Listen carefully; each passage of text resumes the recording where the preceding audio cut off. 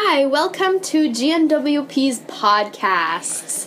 I'm here at the University of Winnipeg with certain global college students, which participated in the Commission on the Status of Women's 60th session last week.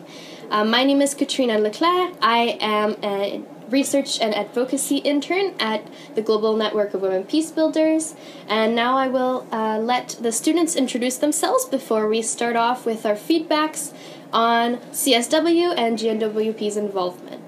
My name is Michaela Crichton. I'm a student at the University of Winnipeg in Canada. My majors include both human rights and theatre, as well as a minor in conflict resolution studies, and I'm in my 4th year. My name is Madison Zinkowicz. I am at the University of Winnipeg in Canada. I'm in my 3rd year of studies, studying human rights and conflict resolution. My name is David Funbuller. I'm a student at the University of Winnipeg in Canada. I am in human rights and political science, and I am in my 4th year. Great. So, does anyone want to start off by explaining what happened last week? In January, we had the opportunity given to us by our professor, who is Dr. Mary Lou McPhedran. She gave us the opportunity for those of us who are interested to go to the Commission on the Status of Women and the ability to work as rapporteurs as well as volunteer with different NGOs. We ended up getting sponsored by the World Federalist Movement to be there, and last week it was a whirlwind of different conferences as well as working on different sessions, taking photography and doing rapporteuring, as well as taking in some of the sites, but mostly working in and around the UN and getting to know some people who are doing the work that we would like to do in the future. Great, thank you, Michaela. Anything else to add from Madison or David? No, I think she was spot on. That's great. So now I would just like to know, what were your expectations before you got to New York, before you got to the CSW? What were you thinking it was going to look like? What were you looking forward to? What were you envisioning as to what the trip would look like? Personally, I was not looking forward for anything, but there were a few people who were there from many countries with their NGOs, and they were expecting a result from last year's CSW, the document that was supposed to be finished by the UN Women and UN, and that was incomplete. So that question came out a lot, and also there were lots of conversation around governments are now focused on SDGs, so therefore they're ignoring the recommendations that were made last year. So now everyone is focusing on the SDGs and moving on. So I think that one of the ladies who pointed out to me when our private conversation said, these events, you can make all the recommendations, but nothing will get done either way, because last year's document, they promised that it was supposed to come out in January, and that did not happen. So now we're back at another CSW, trying to recommit ourselves to the SDGs, and especially SDG 5, and only because governments are now focused on it, and this is where they get their stars, so therefore we have to work with them and try to get all the fundings out of them as much as possible. For sure. Thank you, David. Ladies, anything that you had expected prior to your arrival? Well, for me, I was definitely interested in the youth aspect of the conference, and so to have more youth involved at many of the panels that I attended was very interesting, and then to have youth panelists, Katrina yourself, being one of them was very interesting, and to see that different perspective. So that was what I was looking forward to, and I definitely received. So great, thank you, Maddie.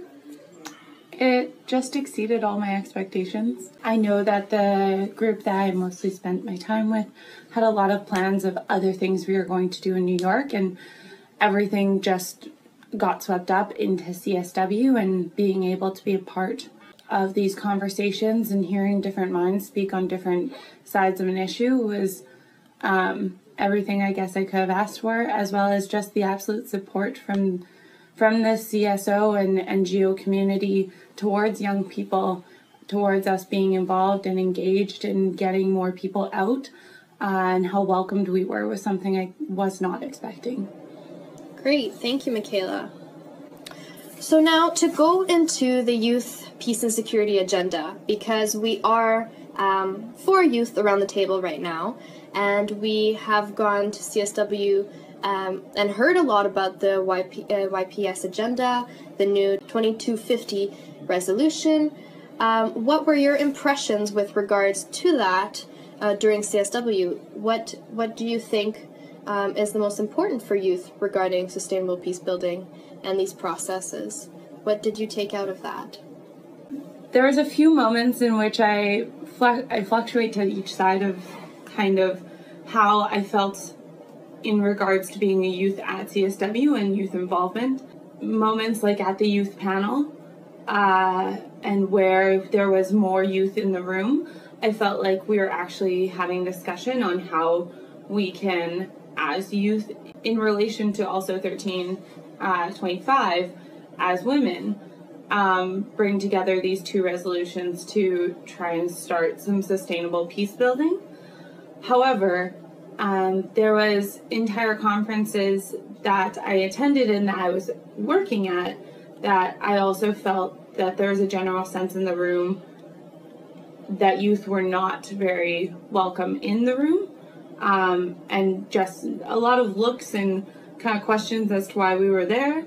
That was a little strange that we were talking about youth building, but yet it was oftentimes not youth talking about how youth can contribute to peace building.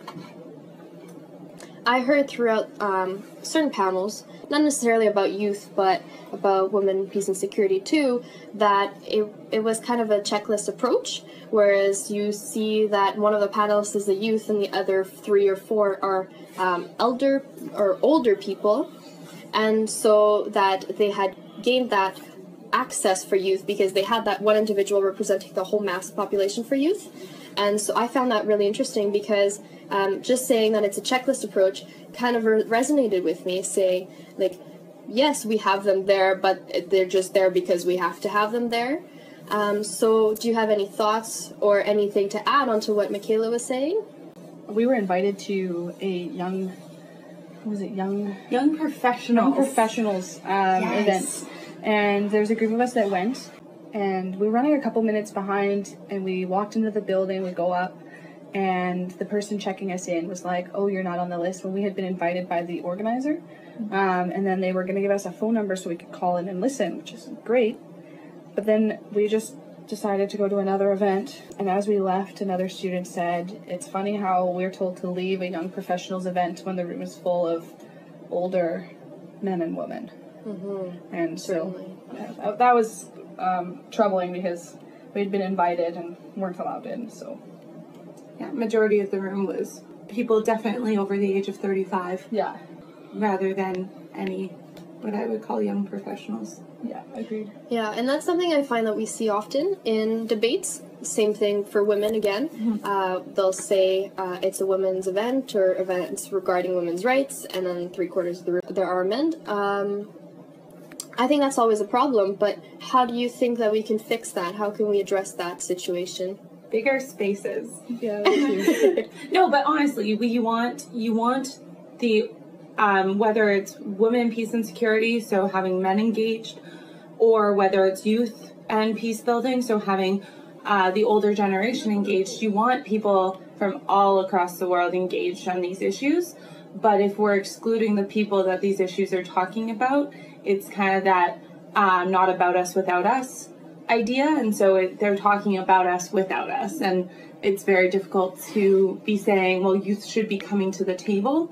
I heard one youth panelist say that youth should be approaching the UN and CSOs to bring their voices to the table, but it's very difficult to get at that table. For sure. If we're not invited and not allowed in. Mm-hmm. Yeah, agreed.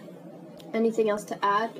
We need to acknowledge that today's generation of youth are the largest in the world, and majority of them mostly in areas where there's armed conflict. And this document 2250 is an opportunity for not only a greater protection of youth, but for youth participation in peace processes around the world and in many armed conflict countries. For sure, that's so true. Maddie, do you have anything else you'd like to add? No, I agree with both. Great, thank you. So now regarding the Women, Peace and Security Agenda, Security Council Resolution 1325, which we celebrated last October, and in fact some of you and almost all of you here, actually, yeah, all of you here came to the prelude in October where we preparing to celebrate for the 15th anniversary. I was just wondering and curious as to what you took out of these conferences regarding women, peace, and security, and what was most resonant for you. Well, for me, there was one specific panel that talked about was when women-led sustainable development happens, and it's something I've been studying a lot. And it was definitely like one of my favorite panels because it actually talked about like women in leadership and how it's very lacking. In the end, it still doesn't bring a solution to having a lack of women in leadership roles. So, I mean, I took that out of the conference and want to apply that to everyday life and like getting more women involved in like politics, for example. But it doesn't provide a solution. And I guess that's something that we need to work towards. Just like Trudeau said, like when you ask a woman to run, they ask why. And so, yeah, it's definitely something I took out of the conference, and I hope that we can work towards. I think it's interesting that you brought up Justin Trudeau, our Prime Minister, and the quote about whenever he asked men to run, they would say, okay, what do I have to do?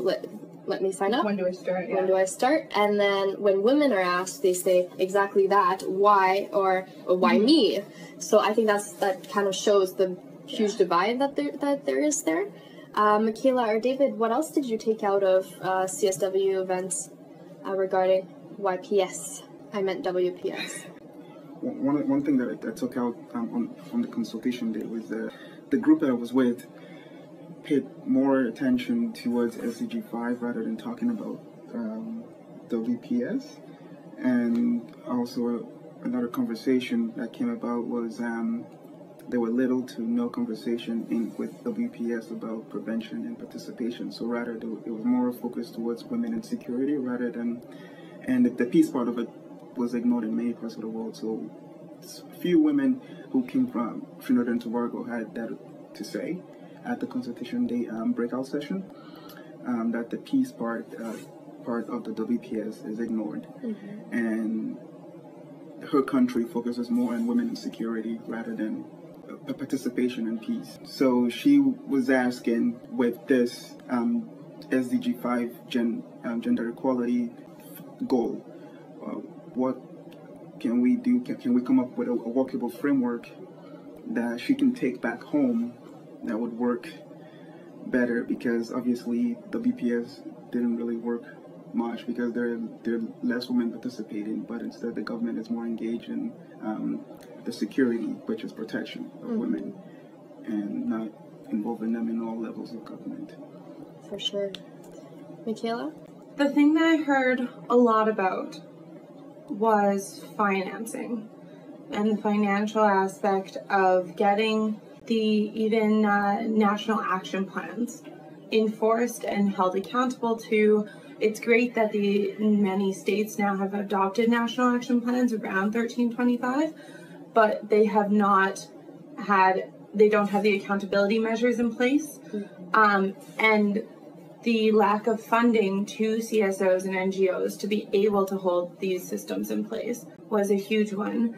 The other aspect was, again, repeating what's been said, that women being involved in the peacemaking process. It's still very much that women are talked about as victims of violence, not as a solution to the violent conflict. And we see it again and again and again, where women are the leaders of the peacemaking movements in country after country, but yet, and they're the grassroots, but when we get to the higher level negotiating tables, when women are excluded, I believe that Syria, there was no women at the negotiation table, and yet that's 15 years after 1325 has happened. The general dialogue was around the lack of implementation. Again, that's the peacemaking part, and then how do we financially allow that women can get to past all the barriers that are currently in place for them to be at the peacemaking tables. Yeah. No, that's a really important point. The difference between theory and practice, which is always the problem in our field in human rights, because we have all these great theories, but it's very difficult to implement and keep them accountable and people accountable for these theories, because it takes time, it takes resources, and not everyone can or is able to put in the time and resources. And financing is, of course, a huge problem and all over the place. And another thing too that came up in one of my sessions was that these NGOs at CSW put too much emphasis on government, but they should be focusing more on private sectors as well.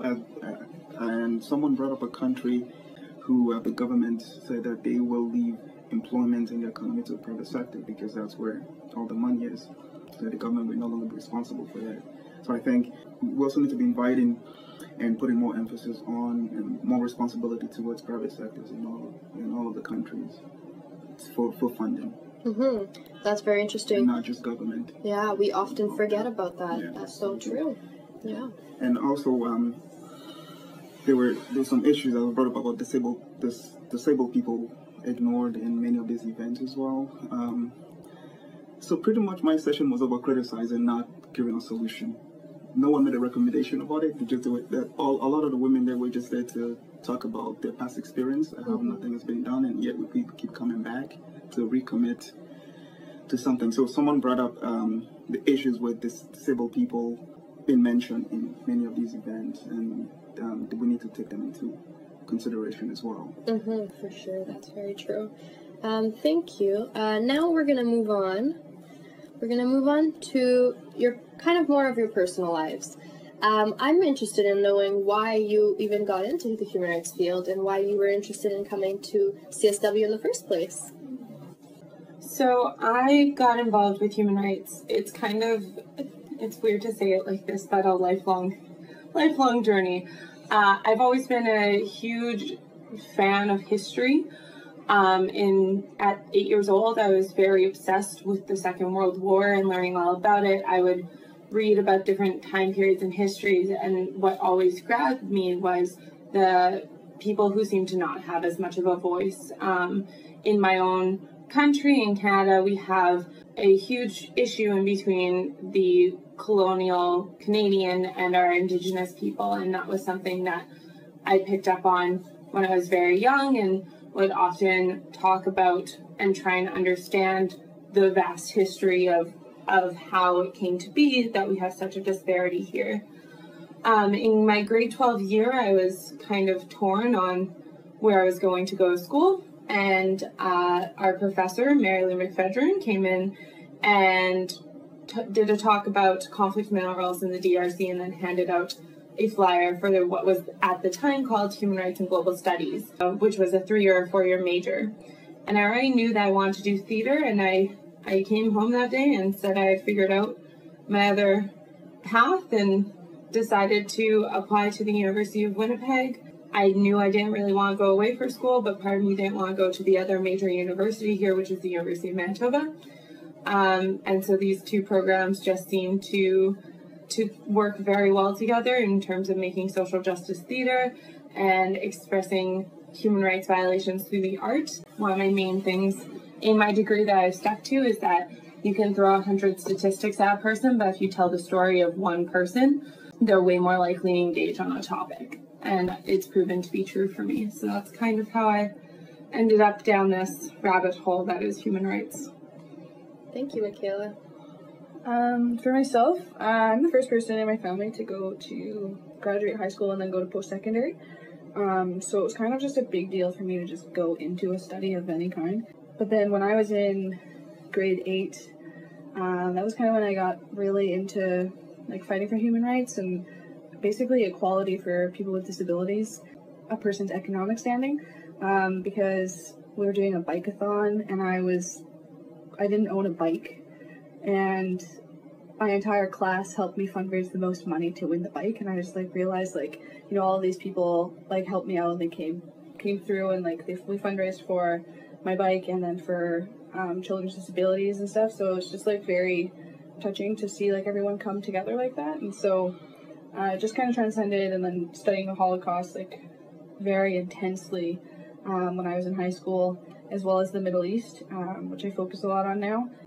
Learning about the program when I was at the University of Winnipeg High School, and then just ending up in it. Now I just want to apply what I'm studying into becoming a police officer, and then being able to use that, like what I know, like actually in the field, and not just by sitting in an office and saying I'm doing something. But it was kind of a weird path to get here. So thank you, Madison. I think we all have kind of weird paths. David, what is your strange path towards human rights? Watch David's the most straightforward. My whole family have been going through a human rights process, but they probably didn't know that, you know, the things that they were participating in back in Liberia and Ghana and Nigeria were all human rights advocacy and human rights activism. So I think it was just something that I've been around. Mm-hmm. And also, I feel like human rights is something we all share. Human rights shapes our thinking and action, and because there are many human rights issues that we don't know about, and there's still a whole lot to learn. So just being around the environment around me, I've always been surrounded by people who were fighting for many things in their life. It was either trying to cross the border to get to another country by trying to escape a conflict, or trying hard to fight for the right to have clean water and education at a refugee camp, because the United Nations for Refugee decided not to provide assistance anymore. So, but of course I didn't experience it firsthand, but I know many family members who went through that before having the opportunity and were fortunate enough to come to Canada and the United States. But they would all explain all this story to me, but they never used the word human rights until I did to them. You guys were actually participating in human rights activism, and you were fighting for your human rights. So I think it was in 2010 when I was online looking, after moving back from Montreal, I was looking to go to school here, and I was looking online trying to find courses. The Global College was the first thing I saw, and I just had read a little bit on there. It just hit me right there. And my first class was our Local to Global class with Mary Lou, and I think she just sold me on it right there, and I just decided to stay with the program. But before that, I went from philosophy to sociology, and I couldn't find anything fitting. But I think just meeting Mary Lou and the way she introduced the class the first day, I fell in love with it. And as she would say, I found a sweet spot in Local to Global. Yeah. Yeah, first time. So yeah, that's great. Those are really inspirational stories, and I think we all have kind of those little moments where we recognize that that's where we want to be and that's where we should be, because otherwise we can't continue if we can't appreciate the positives out of all of the negatives, especially when we fight for human rights, which are very often violated more than we would hope, obviously. But we don't give up the fight. Now, just for our last little commentary over here, I'm just interested in knowing what your experience was directly with the GNWP panels that were going on last week. So we had a panel on Tuesday morning about repression on civil society. We had another one on the use of media and the implementation of the Sustainable Development Goals on Tuesday in the afternoon. And then we had a third one on the Thursday about the implementation of youth sustainability and peace. For first, what did you do during those panels, if you volunteered or if you just simply attended, and what were your impressions? How did you feel about those panels? I'm pretty sure I volunteered at all the GNWP panels, mostly as a photographer, but also as a rapporteur for the involvement of media panel, which I was super thankful to have gone to. I had another panel happening at the same time that I ended up being able to show up late to, but I was so thankful specifically for going to the media one, because it was touching on a subject that I think that we often ignore, and how we can involve media and how media shapes these high-level policies that we have on a grassroots level.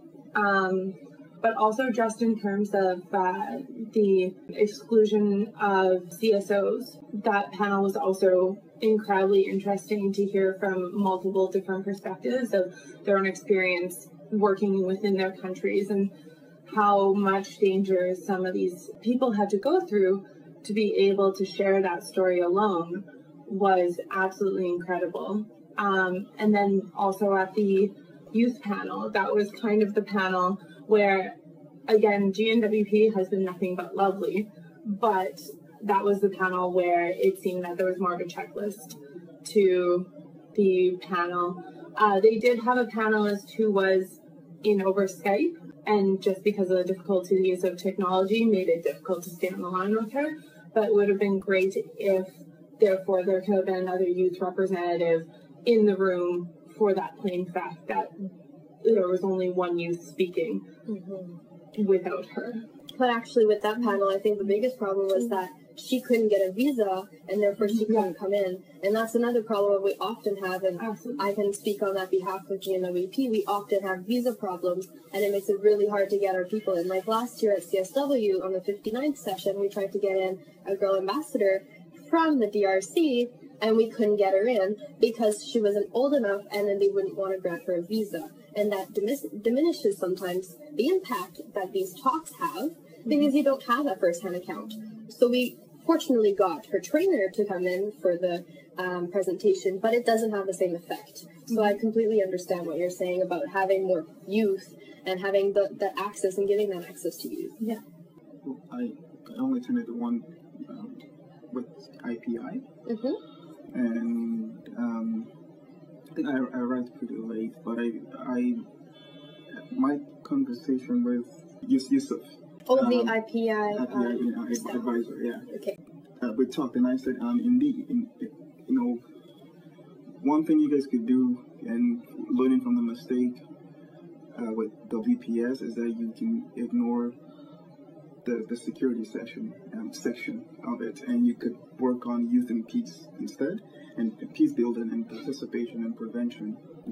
And we used the examples of youth leaving the UK, France, to go back and join ISIS to fight in the fight in the Middle East. And I said, well, then in this case, you could look at what are the root causes for them leaving the countries they're in. It could be because they're isolated, they're not given the space to participate, and they are the most marginalized group because they're immigrants, which is why. So you need to, I think government needs to invest more into getting this youth involved within within their adopted country, which in this case will be France or the UK or Canada, getting them involved rather than isolating them out and pretty much isolating the whole community, because when that happens, they don't have a sense of belonging, and they don't have a sense of direction where they want to go. So by getting them involved, by investing money into curriculums that will help them come out of their community and bringing them out into the glorious light. And he did exactly that, because I told him, just ignore the security part of this, just focus on youth and peace. Because we don't want to put too much emphasis on security, because sometimes security is misinterpreted and misunderstood by many countries based on the situation. But if you say youth and peace, peace could include participation and prevention and protection of youth. Yeah, that's very true. Thank you so much, David. Maddie, what did you take out of the GNWP events that we attended last week? Well, due to my flights, I wasn't able to make it in for the first two events. But the last one with IPI was very interesting, and in agreement with Michaela, there was only the one young person via Skype, but then there was also Solvi from UNOY, right? Yeah. UNOY, yeah. Who's very well-spoken and was definitely wanting to have more young people in the room, but it was, again, one of those events that you kind of had to hear about in order to get to. But it was interesting to hear his perspective, and because he works in Europe and how he's getting young people involved. I know that there needs to be more work done, but Just understanding the importance of having the youth involved and actually present and not just having them as a second thought. This is probably the closing of our podcast. I want to thank you personally very much for attending. Are there any last things you'd like to add? I think the two biggest things that I took out of it, just to kind of summarize the entire point of my discussion, was we need to have bigger spaces so that more people can be involved in the conversation. And I know that's a difficulty, but it's something that we can strive to. One thing that I said in a conversation with someone was that we reach for the unachievable, but through practical steps.